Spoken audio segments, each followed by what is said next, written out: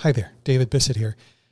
As a full-time developer and someone who works on side projects and with Post Status and all the other things that I do professionally and for my family, I know how busy many of us can be. It's hard to stay on top of not only trends and topics in WordPress, but like the web in general. So in 2022, you're going to be hearing some episodes from Post Status that are meant to be kind of like audio cliff notes to keep you up to speed on various industries that are related to WordPress and the web. Today's episode touches on a few things about accessibility with our special guest, Amber Hinds. This episode is not meant to cover accessibility fully at all. In fact, we'll barely scratch the surface. We could literally talk about accessibility for hours, but that's not the point of this podcast. Amber and the rest of our guests in the future, though, will be covering some of the more important topics or trendy topics, things that have been in the news recently, along with sharing some great links to keep WordPress professionals like you and me in the know. If you are knowledgeable in a certain area and would like to keep Post Status members up to date, feel free to reach out to us through our contact form at poststatus.com. And you might help us keep our Post Status members up to date in the form of a future podcast or news article. Before we go into our episode, though, let's talk about one great sponsor. And this week, it's iThemes. You've heard of iThemes. They take the guesswork out of building, maintaining, and securing your WordPress websites. They have professional plugins, and they've got great training that help you create and manage all your WordPress websites. They have security, they have backups, and they allow you to manage all your websites quickly and easily. You can master leading-edge WordPress skills to grow your business and make more money. Learn and grow with the experts at iThemes. Check them out at poststatus.com/iThemes. I was using super cheap earbuds. And I think something happened and we figured out later because I was on a Zoom call with someone and they're the same thing. And I unplugged them and all the feedback went away. Yes, you threw them in the garbage. Yep. And listen, I was like, I will give these to my children. Because they don't ever talk. Let's not talk about that because my kids it's like the island of misfit toys, but podcast equipment edition. Cherish this moment because when they get to be 13, 14, they know when you're giving them crap. Well, I've made some mistakes in my day with tech, but one mistake that hasn't been made today is getting to talk to you. So it was good to have you on. Well, thank you very much for deciding to talk with me. And this is not the first time we've been together on a podcast. You were recently on one of our news draft podcasts on Post Status Comments. So if anybody wants to hear more of Amber, please feel free to look at that episode. If you haven't had the chance to listen to Amber before, Amber, tell us briefly about yourself. Yeah, so I am the CEO of Equalize Digital. We're a certified B Corporation and we specialize in WordPress accessibility. So we are a WordPress VIP partner. We do a lot of enterprise builds and we really got started in accessibility around 2016 when I started working for Colorado State University. And it was right around the same time that they were getting serious about accessibility. And the first website we did for them, there was loosely did it, but there was no process. And then the second website, this has to go to an accessibility committee. And so I really got forced to learn accessibility because it started getting audits. And so that was sort of when I started getting my feet wet with it. And then since then, we've had, other government clients, large businesses where, it's a priority for them and not just a checkbox in part of the launch process. And I will say, I don't say that to imply that it is that way for CSU. It's also a priority for them as well. Around 2017, 2018 is when I really started diving into it and learning a lot more about it. And Equalize Digital was a spinoff, launched that in 2020, and we have a plugin called Accessibility Checker. And I also organize the WordPress Accessibility Meetup, which is twice a month and super fun. Oh, yeah. I hear that it has a good turnout. Is that, how many of those accessibility meetups are there? Yeah. So actually, we are a permanently virtual meetup.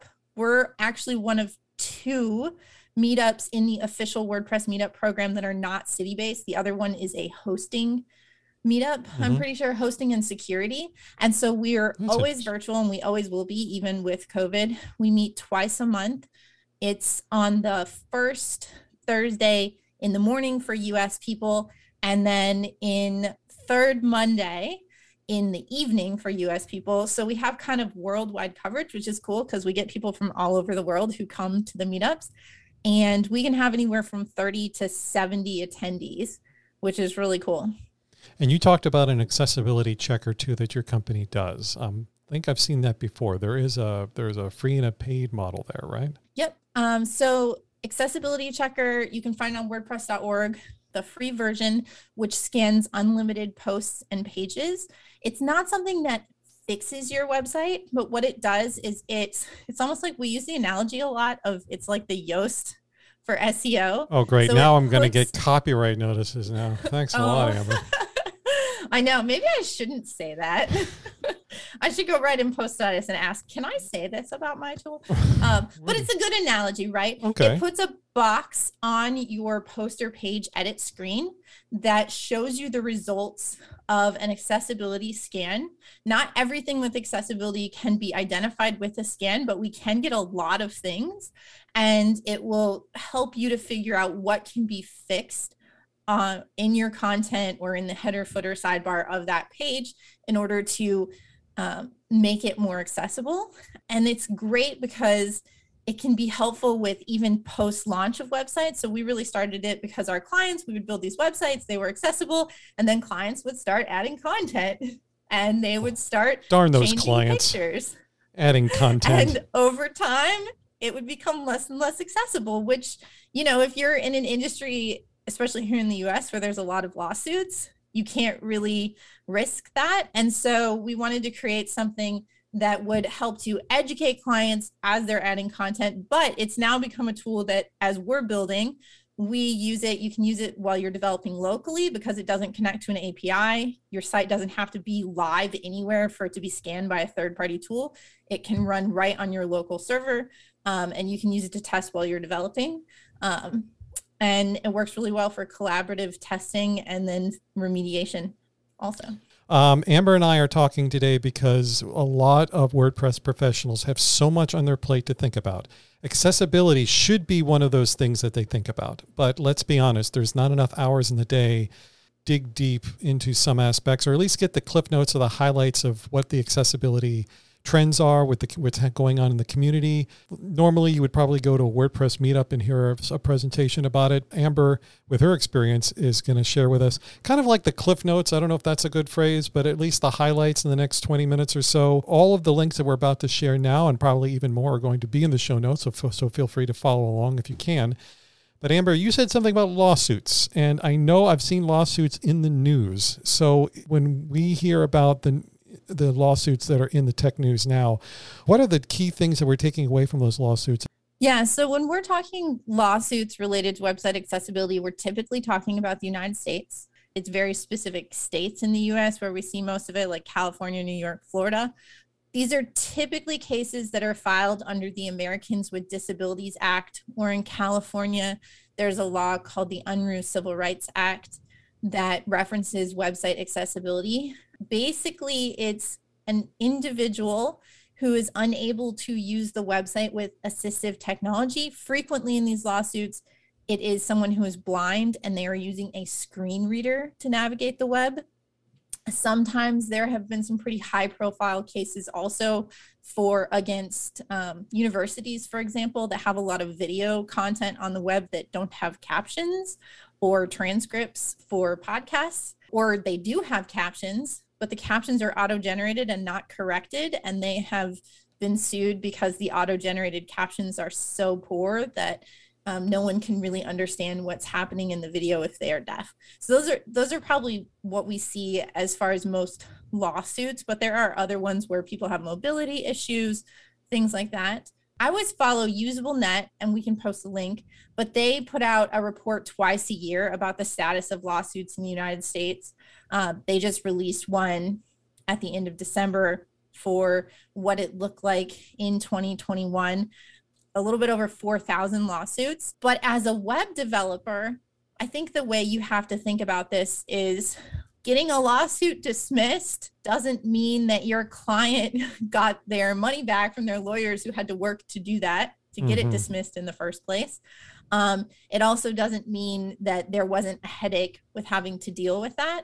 So really, we want to be kind of proactive on the accessibility side. And the other way I kind of look at lawsuits is I have a hard time completely being anti lawsuits or upset about them, because for better or for worse in the US, this is part of how our laws are made, right? We bring a bunch of things to the courts, and maybe that prompts our legislators to actually enact stricter laws. And that's sort of a problem in the US for-profit businesses, is we don't have really specific guidelines about what counts as an accessible website and what doesn't. If you're not an expert in this and you don't have the time to become an expert, what resources or what would you do as a WordPress professional building a site for someone to make sure, outside of probably hiring someone else, because it's probably a good idea, what would be maybe some initial homework that somebody could do or where they would go? Yeah. So I think, of course, going to the source is really important. Most laws around the world cite the Web Content Accessibility Guidelines. The current version for that is 2.2. Some laws are outdated, and so they cite 2.1. But going there, and I'm going to call this WCAG, WCAG, going to WCAG and actually reading the guidelines, it's like a long list, but each one is maybe a sentence, and sort of familiarizing yourself with what it is, and particularly what's at the AA level. So they'll be labeled with either A, AA, or AAA, and AA is generally what's considered the best practice. So other resources that I recommend, International Association of Accessibility Professionals, and there are courses that you can take to prepare for, they have certification if you're interested in getting certified, which as a developer, if you have some certifications through them, that can really help you on the job hunt. So they have courses that will help you prep for that. And they also have ones that are focused on content creators or designers or things that are not necessarily just coders. Of course, our meetup is a great place to come, and our meetup actually counts as continuing ed credits for those certifications. That's interesting. WP Accessibility Day is an annual conference that it should be in November of this year. No, we just set the dates actually earlier today. We had an organizer meeting. It's going to be November 2nd and 3rd. It's a 24-hour conference. I love hot breaking news. There you go. But I think like that's a good place to get started as far as learning. Once you're building a website, my recommendation is, of course, you can use tools like ours, or there are browser-based tools. Axe by DQ is one that we like and recommend a lot. Wave is one that a lot of people have heard of. I don't think it's as thorough, so I don't typically recommend it as a browser-based tool, but it's one that a lot of people use. Go to the front end of the website, or if you're a theme developer or a plugin developer, whatever page you have your piece of code on, and try to interact with it fully without using a mouse. So use your arrow keys and your tab keys and the enter key in the space bar, and see if you can do everything that you would want to do on that website. You know what I do is eat something with my right hand while I'm trying to do something on a website, or sometimes type something in. With just your left hand? So that's my own personal test, and it's not as easy on some sites as it is on others. I think the biggest thing too, if you're a developer, is brush up on HTML semantics. Is HTML have accessibility built into it if you do HTML correctly? Yeah, this is probably one of the most common things we fix in plugins that are actionable elements that should really be buttons, meaning using an HTML button tag, are just like a div or a span class. And then the plugin developer has written JavaScript that applies to that div or that span class in order to, let's say, move the slides in a carousel or open a modal in a chat window. Right? Or submit a form sometimes. Sometimes the submit button, rather than being an input or a button, is just a div or a span. The result then is that divs and spans are not focusable. So you can't even go to them with your keyboard. Like if you hit the tab key, it'll just jump right past that element. Sometimes they do an okay job of adding focus, but it can't actually be interacted with an enter or a space bar, which is what we expect a button to do. So really just like using a keyboard to test what you do is very helpful. And if you follow correct HTML, if you're like, well, if this is a button to go to the next slide, then I use a button tag, that gets you very close to accessibility. It's when you start getting creative is when things go wrong. Yep.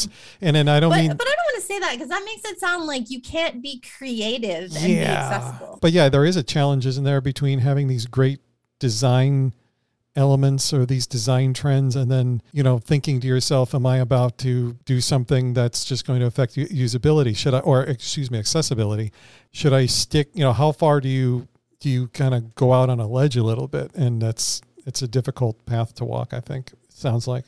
Yeah, I think I will say I've been noticing just in general, like design trends over the last like year or two, at least on major brands. I feel like there's been this shift away from some of the like crazy movement that we saw, a ton of parallax or things like flying or fading in.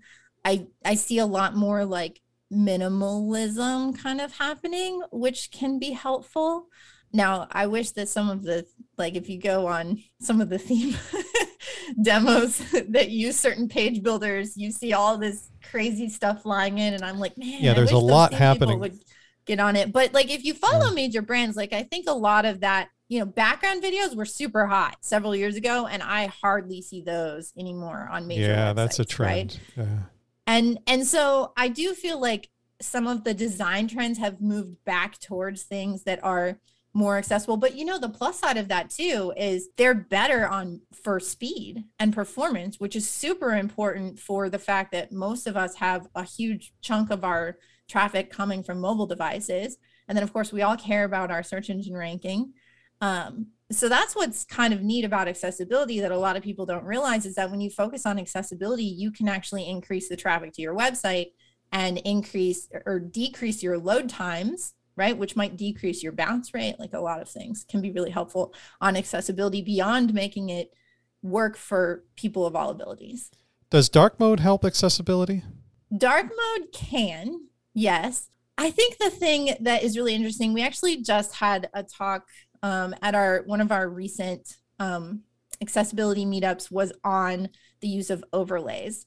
And one component of overlays, or sometimes you don't use a full powered like JavaScript overlay, but there's a lot of plugins in WordPress that are like add a dark mode toggle to the front end of the website. And one of the conversation points there is that a lot of browsers and or operating systems themselves have dark mode options. And typically those dark mode options function better than a dark mode option that has been added to a website with a plugin or an overlay tool, because the plugin or overlay might not always catch everything. So unless you've very specifically coded your dark mode option for your theme and your plugins and everything that is on your site, it might like miss some headings or miss placeholder text or miss, and then it actually creates a readability problem for everyone if it gets turned on and it's not catching everything. So preferably you want people to probably code that into their own theme directly rather than try to grab a plugin to do it. Preferably, yes, if you want it. But I think going back to the fact that it exists on operating systems, a lot of people who know they need dark mode that have certain disabilities, like if you have glaucoma, some people with glaucoma, white, like the FFF white really bothers them. They probably know that, and they have a filter turned on their computer to always add a color overlay, right, to that, so it won't bother them. So the real question is do people actually use that beyond us developers who are like, oh, it's so cool, we go to a website, like whitehouse.gov, we all turned it on, right? When it launched, we're like, oh, they have a dark mode, let's go turn it on. But like, do real users use that on a daily basis? I don't know, because the people with accessibilities probably have some other tool that does it for every website, not just this one. So they don't really need a tool that does it just on this one website. There's also a way in CSS that you can respect the system-wide preferences for dark mode as well. So you don't need a switch on the website. Oh, I was just going to say on that mode, there's the same thing. There's a system preference for decreasing movement. And if you do add movement, which I'm like, don't do it. Don't make things fly in at all. But if you do, you want to make sure you code websites in a way that respects that as well. So I literally just want to spend a minute or two on this because I think I would be kicked if you mentioned overlays a minute ago. We're going to drop some links in the show notes. So basically, if something says we can fix your accessibility issues or add accessibility to your website with an overlay, that is a bad thing, no? And if so, what would you say for someone who has an existing site that might be tempted to use something like that? The biggest thing I think that website owners or developers need to be aware of is that having an overlay does not protect you from getting sued or even having to settle or losing your lawsuit. The number that I saw was, I want to say between like 12 and 15% of the lawsuits last year were websites that already had overlays, accessibility overlays on them. And the big one that I mentioned when we did the post status draft was an e-commerce brand called iBobs, and they had the Accessibility on it. And Accessibility is probably a good case in point for why I think a lot of accessibility professionals really don't like overlays, because they promise more than they can really deliver. And so they say, we'll make, install a single line of JavaScript, we'll make your website accessible in 24 to 48 hours. And part of me wonders if the overlay companies didn't promise that, and they didn't promise, we'll protect you from lawsuits, if they wouldn't get so much negative press, if they were more like, we are part of the solution to being accessible. No, really, we are. Because there are some things that automated technology can fix. And a good example of that is Joe Dolson has the WP Accessibility plugin, which in some sense of the word acts sort of like an overlay. It uses JavaScript to add skip links to a theme that doesn't have skip links. He only does things he knows he can do right. And a lot of the bigger like SaaS-based overlay solutions, they're promising that it will be 100% accessible, which is not realistic because there's just things that computers cannot do and human beings have to make decisions about, like even writing alt text.